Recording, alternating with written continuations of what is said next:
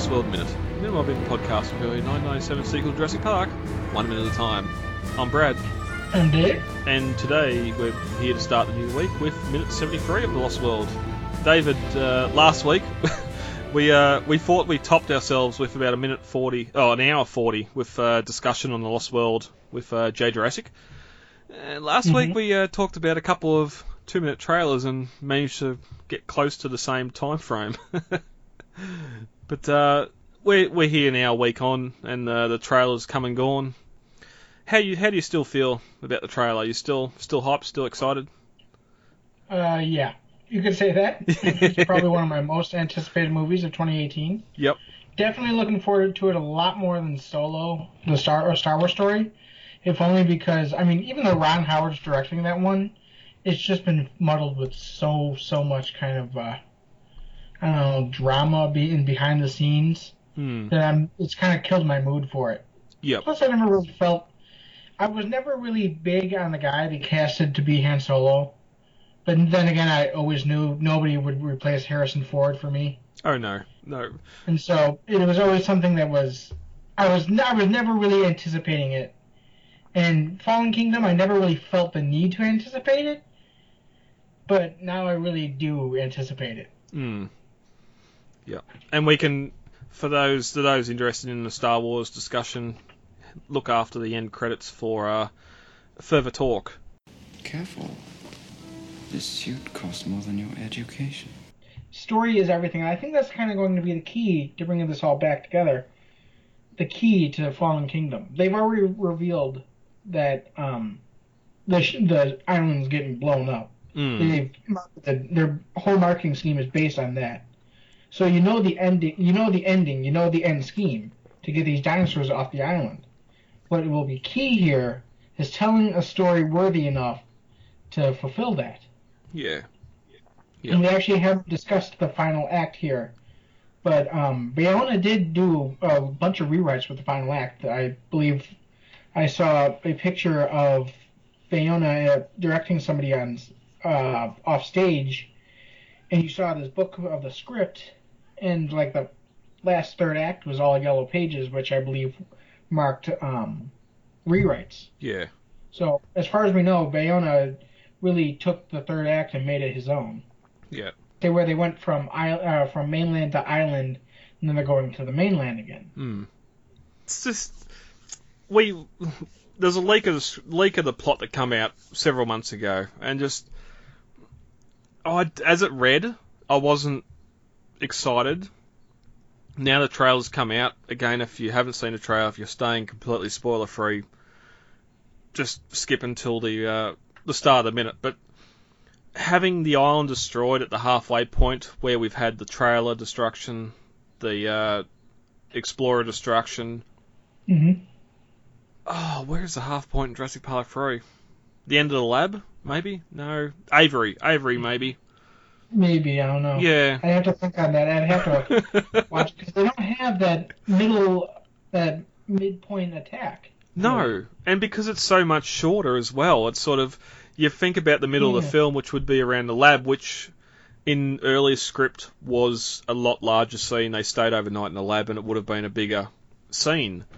Not so much destruction scene, but a bigger scene. But I just these, and listening to some podcasts during the week of non-fans, mainly just movie critics and that reviewing the trailers, and just it seems that the first movie played on nostalgia a lot, and now and here in this trailer we've got the T-Rex doing the exact same pose from the original film. Yes, she's not in the visitor center, she's out in the open, and the shot's reversed, like she's pointing to the left and not the right, or something. But it's just how much they're continuing to push the nostalgia beat. Now, fair enough, you can almost guarantee that the majority of the box office for Jurassic World was nostalgia. People watched the first film, they wanted to see the parking operation. Here we go, we're doing it. They showed 10 minutes of the parking operation at the start, then a lot of behind the scenes and the IREX escaping. I'm still interested in execution. As you said before, the story, what actually happens, okay, we've seen now the island's destroyed, and then we go off island. I hope there's something now that builds to part 3.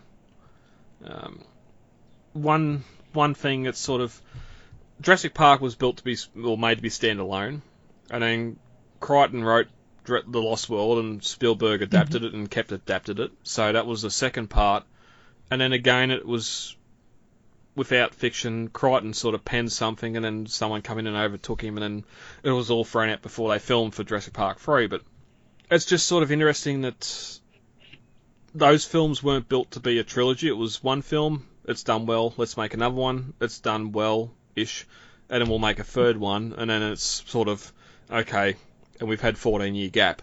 Colin went to Universal with the plot and idea for Jurassic World and then the sequels. It's all written out. Now, what's edited or whatever else in amongst that, that's for production to know. We'll never know that unless someone behind the scenes comes out and reveals it and gets fired for it. But Colin's got a story for 3 films. The first film was the park in operation. I wish we'd seen more of that park in operation, but I don't think we can go back to that now unless we get a flashback. Part 2 is moving away from the park and moving to the mainland, and I just hope that there's some part. Wu being evacuated from the island, Jurassic World was to show that, okay, we're going off island. Now we've seen the trail that the island's getting destroyed, and I hope that there's something. I just hope there's a decent story to be told about animals on the mainland. Malcolm sort of hints during his inquiry or whatever that courtroom scene is that if we're not careful, dinosaurs will be here after us as well, which, as we said during that review last week, that maybe it's hinting at whether it's DX, whether it's just mass population growth, whatever it is about animals inhabiting the mainlands. Yeah, I'd love a War for the Planet, or like a Planet of the Apes style for dinosaurs, but I don't. It's like Dino Crisis. I don't think you can stretch it from the Jurassic franchise. It's its own thing. As much as I'd like to see it, I don't. There's some leaps. You got to do anyway. Anyway, I think going back to the nostalgia thing, it's interesting that in 2015, the 2 biggest films, The Force Awakens and Jurassic World, both hinged almost to the point of a crutch on nostalgia. Yeah. Now, Jurassic World got away with it. The Force Awakens not so much. And then I think that it's interesting that, from a lot of fans' point of view, that, and spoiler alert a little bit, that Episode 8 is going to be a bit of a mind screw, is what I've heard. Nobody will tell me anything, and that's good, but they've told me that it's a heavy film and leaves you wanting, but in a good way. Kind of like Empire Strikes Back. But then I think about Fallen Kingdom, and I think, yes, it's doing the nostalgia thing. Yes, it's doing what Episode 8 is, and kind of messing with, and kind of hinging on the second movie of the trilogy. But I think that Fallen Kingdom is going to depend a lot, is going to, again, be like The Last Jedi and be a bit of a mind screw for fans. It's going to pull a lot of unsuspected punches. But I also think that it's going to use nostalgia better than it's going to use Jurassic World did. Jurassic World was too much. It was, even Spielberg acknowledged and said that he had to tell Colin Trevorrow, all right, enough of nostalgia, make your movie. Don't make my movie.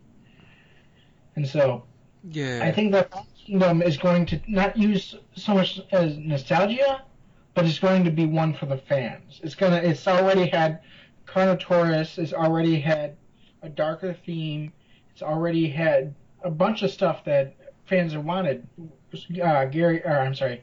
Baryonyx, a mainland plot, better animatronics, even, has had a lot of the stuff that fans asked for after Jurassic World. And Bayona sounds like he's listening to the fans on this one. So I think it's going to actually turn out better than Jurassic World in terms of nostalgia baiting, if only because it's not going to use that nostalgia as a crutch. Yeah, that's it. And that's... you only got to look at the comparisons between the Jurassic World trailer, the first trailer, compared to the Jurassic Park trailer, where you had established shots, tour vehicles, with the gyrospheres and everything else. It's interesting you say that Spielberg's told the owners hold back. I wonder if that's Spielberg or Colin or what it is there. But then one other comparison, lastly, before Fallen Kingdom and Episode 8 is Episode 8. You've got not Han. You've got Luke. You've got Leia coming back as the old cast. Whether or not there's other old cast coming back as well, you'd assume that R2 and C-3PO are going to be in it, doing something, even if it's just one shot. But as far as we know, it's only Malcolm coming back for that brief scene.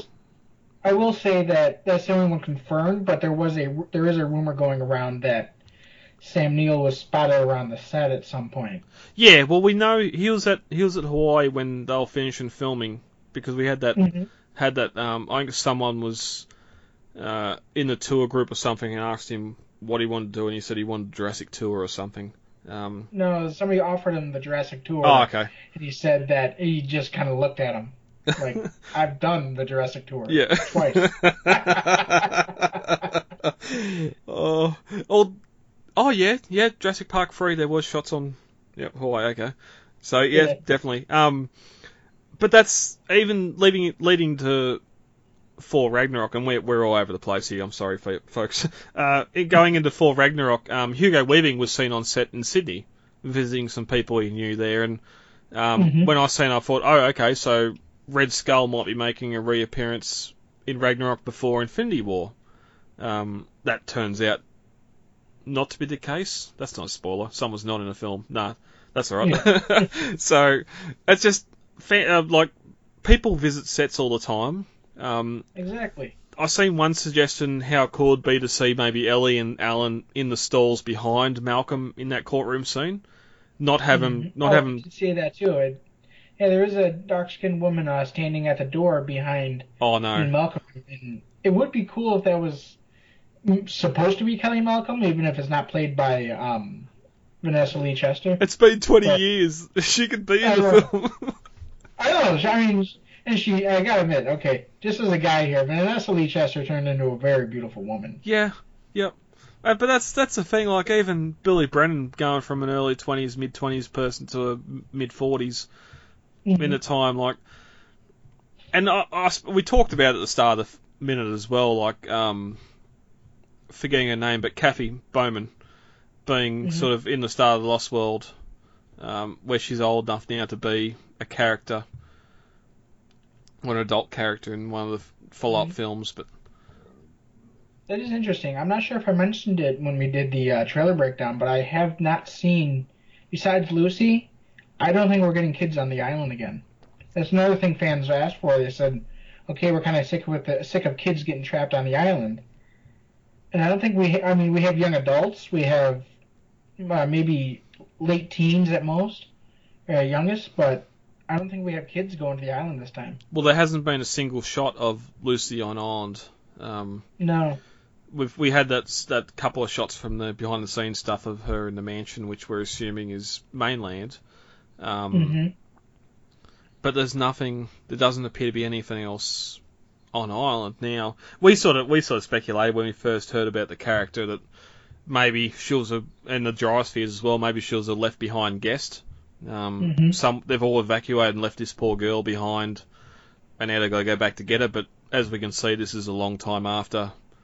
There's no one hiding out Robin Crusoe on the island, as far as we know anyway. So, which was one sort of drop point from Jurassic Park 3 as well. But I wouldn't mind. But then that's again like sort of, okay, well, we're back on the island. Someone survived. Someone's living in this lost world and all that. They want to take the story. They want to take the franchise beyond that. So now you brought up that is there a story worth telling on the mainland? And honestly, I do think there is. Crichton went there twice. In both books, he went, he kind of skirted mainland, dinosaurs on the mainland. And It sounds like something that he always wanted to tell, but he got sick of Jurassic Park and he just didn't want to deal with it anymore. He didn't want to write a third book. But that sounds like something he wanted to go to, but could never quite fit it in the story. Yeah. In Jurassic Park, we had the compies on the mainland going through villages, picking through garbage, picking through babies. It was a morbid scene. I had to bring it up. Yep. We'll probably never see it on screen, but it's out there. It exists. Oh, don't say never. Don't say never. We've got another film to go. That's true. And then we almost got raptors on the mainland. And then there was supposedly, at the end of the book, they kind of hinted at like large herbivores on the mainland. Yep. Going through, like raiding soybean villages and eating, lysine rich supplement food. And migrating north towards America. Yeah. And then in The Lost World is brought up as well as the aberrant forms that were washing up on the beach and being destroyed by the Costa Rican government. Yep. Which and again, it was that whole progression of life can't be contained. It's trying to break out away from these tiny little islands. Whether it's migration, currents taking dead forms to the mainland, or live animals getting off onto the beaches of Costa Rica. That's how it was progressing. And then, as you said, Crichton might have had some ideas for Jurassic Park 3.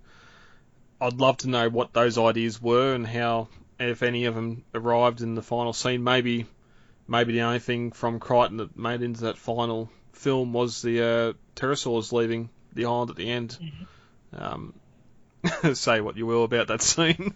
So there does seem to be kind of hints to a story there. Then I think that if it's fleshed out well enough, it can be told. Yep, agreed.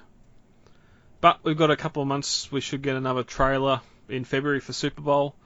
I'd assume 30% of that or 40% of that would be stuff we've already seen. I can see him pushing that run trail a little bit more. So. You like to have kids, but you just don't want to be with them, do you?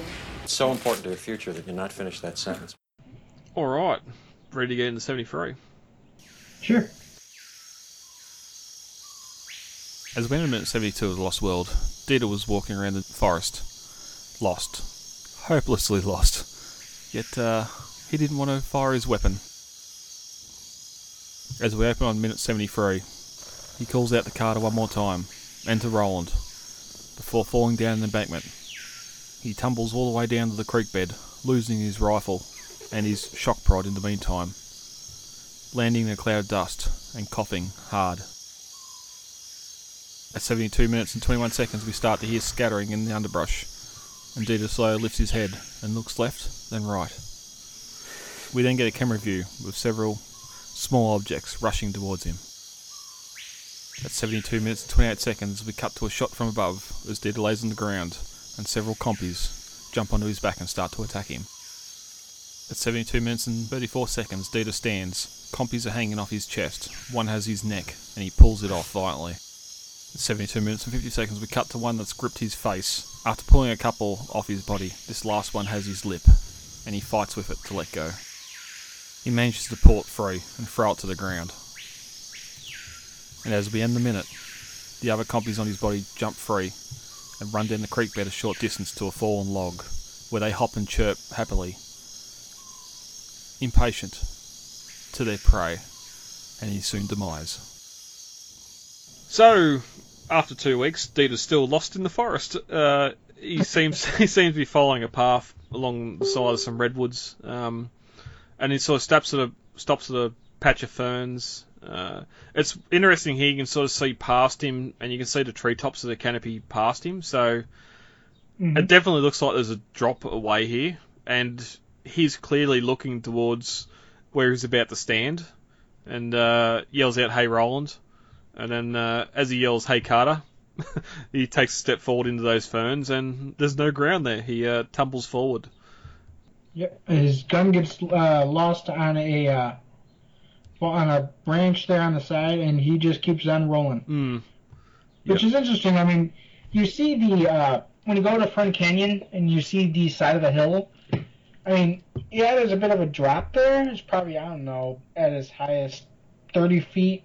Yep. But, I mean, it makes it look like the drop's way taller.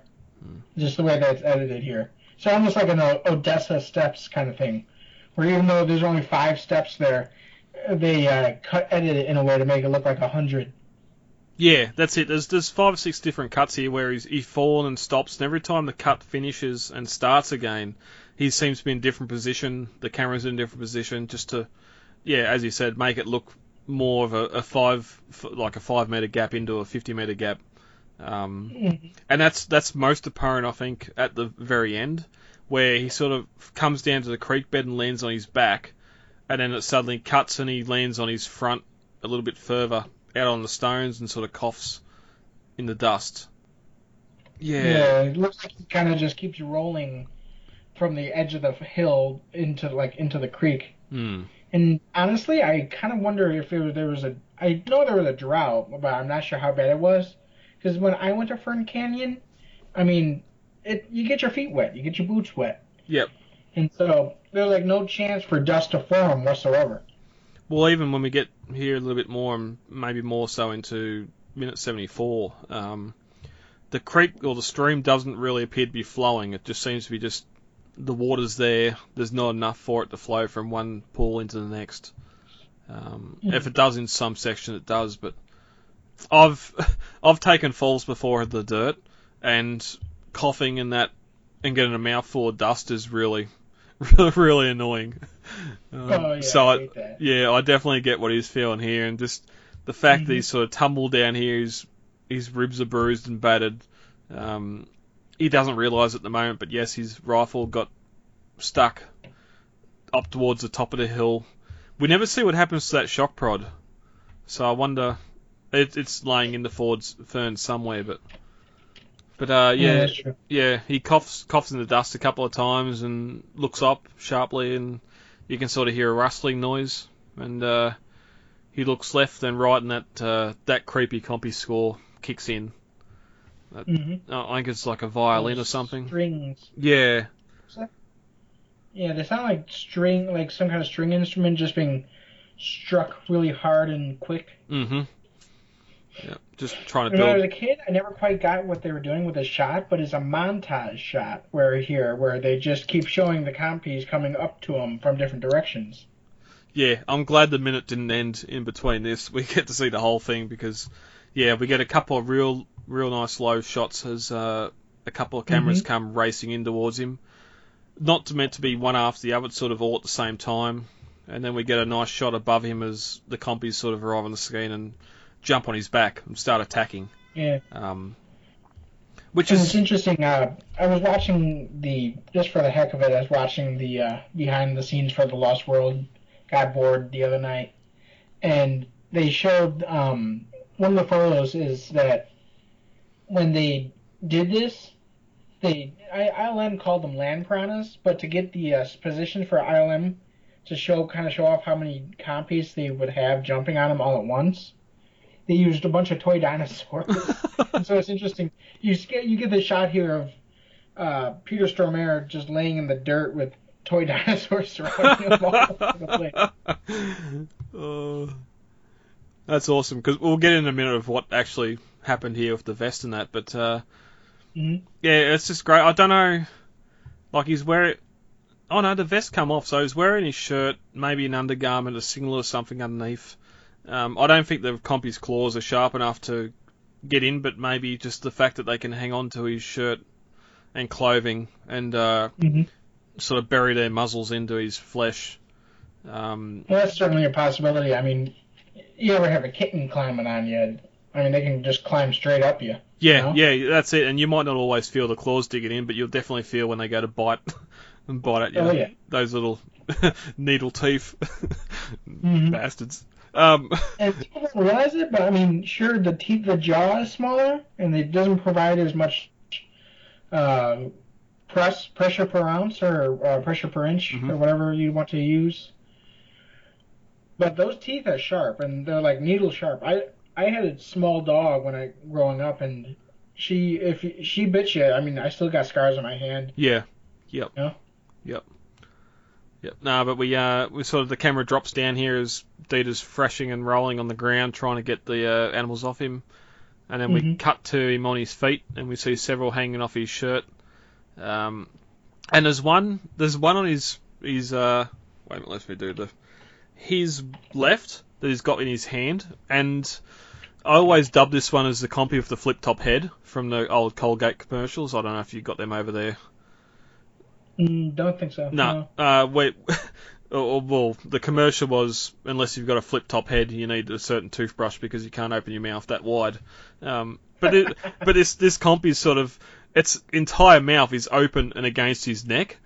It's not biting. It's just, it's weird. It's one of the rubber puppets they use. There's a couple here. Yeah. And it's, I suppose we can go into the vest itself here. They actually made a vest Peter Stormare could wear, where you've got all these rod puppets attached to it, and they could just pull the strings or pull the rods to make the necks and the heads sort of move around violently, and then the whole tail sort of just moved with the movement of the character. Yeah. And Peter actually said to Stan Winston, I think we should have one on my lip, or as we see here, biting his lip, and I want to grab it and rip it off, but Stan was saying, no, they're too delicate to do that. We can't. And they actually made, I don't know if it was just a resin, well, it wouldn't have been resin, it would have been like a latex cast compy they could paint up and just sort of put the mouth on his lip with the fake blood and have him pull it away. I think it was like a latex rubber, they called it. Yeah. So anytime you see Dieter actually forcibly grabbing a compy and pulling at it, it's the rubber puppet. It's not the actual the animatronic or the rod puppet, because they can't. As we've seen back when Eddie was kicking at the T-Rex mouth, they're delicate. Although they're big animatronics, they're somewhat delicate. Yeah, it's kind of the odd combination of, yes, they are deadly, yes, they will hurt you or maybe even kill you in the T-Rex's case, but you still got to be careful with them. Yeah. Yep. Yep. And we get a couple of cutscenes here. We got there's a couple on his arm as well. Again, all physical, all sort of the little compy puppets made to attach to his clothing. That it was just a suit he wore. And it's a really good transition here from where he grabs the one off his mouth and pulls it, and I'm guessing taking a little bit of his lip with it in film anyway. He grabs another one by the neck and tries to pull it away and sort of yells out, "Hey, Carter," again. And then as he sort of pulls one or two off, we get a cut back shot of him standing in the creek, and they all sort of, it's just that real nice blend of animatronics or puppets back into CG where they all hop off him and scamper along. And we cut to see him sort of running up the stream a few yards and jump up onto a fallen bit of timber across the stream, and they just sit there and hop and chirp. Not even scared of them. No. And you're food. You're going to be food, and we know it. Yeah, and we can probably... Everybody knows it, you just don't know it. And we'll definitely get into a couple of future minutes where whether or not their bite is poisonous, here, definitely of them just hopping and chirping and happy as can be, it sort of further proves the point that, yep, we know we've attacked him, we've drawn blood, we've just got to wait now. And see and wait for the prey to fall. In film, it's not portrayed that way. Dieter's sort of had a win here, and we see in a minute where he sort of just looks at the blood on his hand and, God, what the hell just happened? But starts swearing, and I think it was Swedish. Yeah, I'm not sure. I was going to ask that in the next minute, whether it's Swedish or Russian or something, but. Yeah, that's the end of this minute anyway. I do like that when the compies are attacking him and he grabs one by the neck, it kind of makes this strangled crowing sound, almost like you're choking a chicken. Yeah, yep.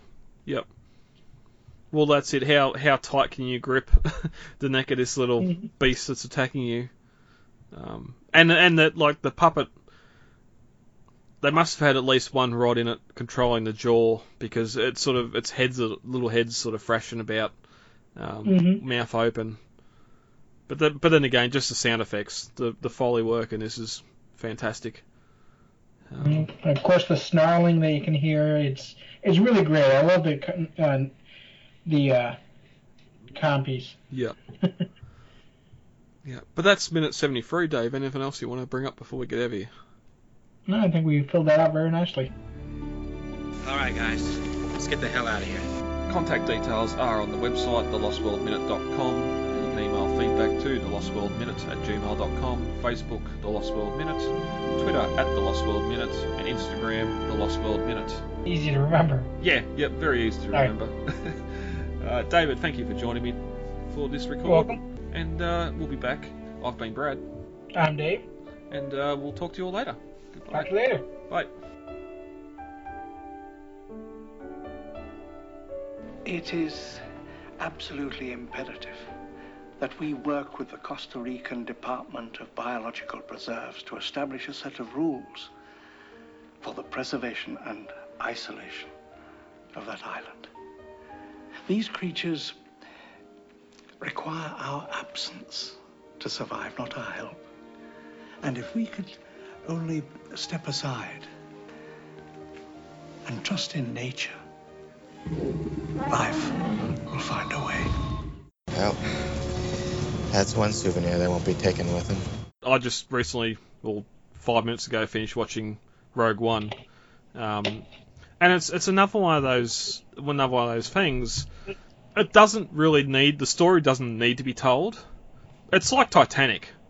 You know what the outcome is. You know how it ends.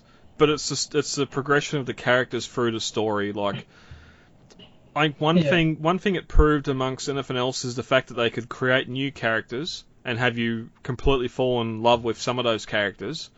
And it just sort of says, right, they can do this. I'd love to see what they can do with other stories. And yes, even with Solo, which is the Han Solo, I was nearly going to say biopic, but prequel or something. Yeah. Like, it is one of the characters, more so than the Death Star, even though the Death Star's been in nearly every of them. But just the world, if they can create the world around Han, and his shitty little ship that can fly real fast, I'm all there. I'm all there for it. And as you said before about sort of the production issues going into it, we had sort of similar stuff going into Jurassic Park 3. Now, I do not expect this to be on the same level as Jurassic Park 3 because that happened back then. But there was the same issues with Rogue One where there was issues with production and everything else, and even recently with Justice League. There was the same sort of issues, and coming from fans that actually like the series, there's some praise and there's some criticisms, and that's we're at the point now where there's so much story behind universes and everything else. I even see it every day in the Transformers series. 35 years of Transformers, and how do you tell one story? You can't. The production crew can't tell one specific story when you've got so much intermingling between the universes. So I understand that, okay, we don't need to see Han, we don't need to see the Castle Run, we don't need to see that. But I'm sure, and there's hope in the production crew, that that's going to be good to see on screen. So, like Rogue One, all the stuff on Scarif, as soon as they arrive at Scarif, I'm well and truly hooked. Like, some of that jungle stuff, and it might be my love of the Lost World that's sort of bringing into that as well. But even though it's really just palm trees and not jungle, but just the stuff that happens in space around Scarif, just all that I just absolutely love. And it's not really pulling the nostalgia stuff as much as Episode 7 did, story-wise, anyway. But I will have to say that the main difference I would see that between Rogue One and Solo is that Rogue One just had like reshoots just to make it a little bit less depressing, I guess is the word to say, because the original cut was actually a bit darker than what we got with the final cut. And that would be interesting to see, because it gets pretty dark at points as well. But I know. That's what I mean. So I think that the initial cut would be an interesting release for Disney to make, just to not only make money, but because I would, as a fan, would be interested in seeing that alternate cut. Ron Howard redid like 80% of the movies. It's basically his movie now. Yep. So, yeah. Yep. Have you seen episode 8? Not yet. Don't spoil it for me. No. I'm just saying. That's all right. We can talk about that at a later stage when we do see it. Yeah. Maybe next week I'll get a chance to see it. I'm seeing it Monday. Me and my dad are going. Okay. No, all good. I was just going to sort of going forward as to storytelling and that, how much it's going to tie in. Because getting back to the Lost World, back to Fallen Kingdom. I also do want to point out though that story. What you pointed out is story is important. Rogue One did prove that even though, if like Titanic, spoiler alert, the ship sinks. He didn't know. That story is everything in those kind of movies. Just like when Spielberg directed Lincoln, you knew the ending. You knew, spoiler alert, Abraham Lincoln gets shot at the end of the movie. You don't actually see it, but you know that it happens. Okay, just I full up. Honestly, I have not seen it. Do they actually go to that at the end of the film, or is it just implied? It's more implied. Okay. But spoiler alert, yes, Abraham Lincoln does get assassinated. Okay. It just depends on how far the director wants to go. Like, in Lincoln, okay, well, you could tell the sort of the rise of him as president and some of his more controversial decisions. You could end the film before it gets that dark. You can sort of just have in closing subtitles before the credits that, in Forrest Gump sense, 2 weeks ago someone shot that poor man, and just and go with that. But yeah, no, but Lincoln is it actually tells his kind of final days as president and how he passed the 14th, 15th, and 13th Amendments, and how he abolished slavery in that way. Yep. It tells like the final days of Abraham Lincoln, and not really so much his career. And it's very good. I would suggest it if you haven't seen it to see it. But yeah,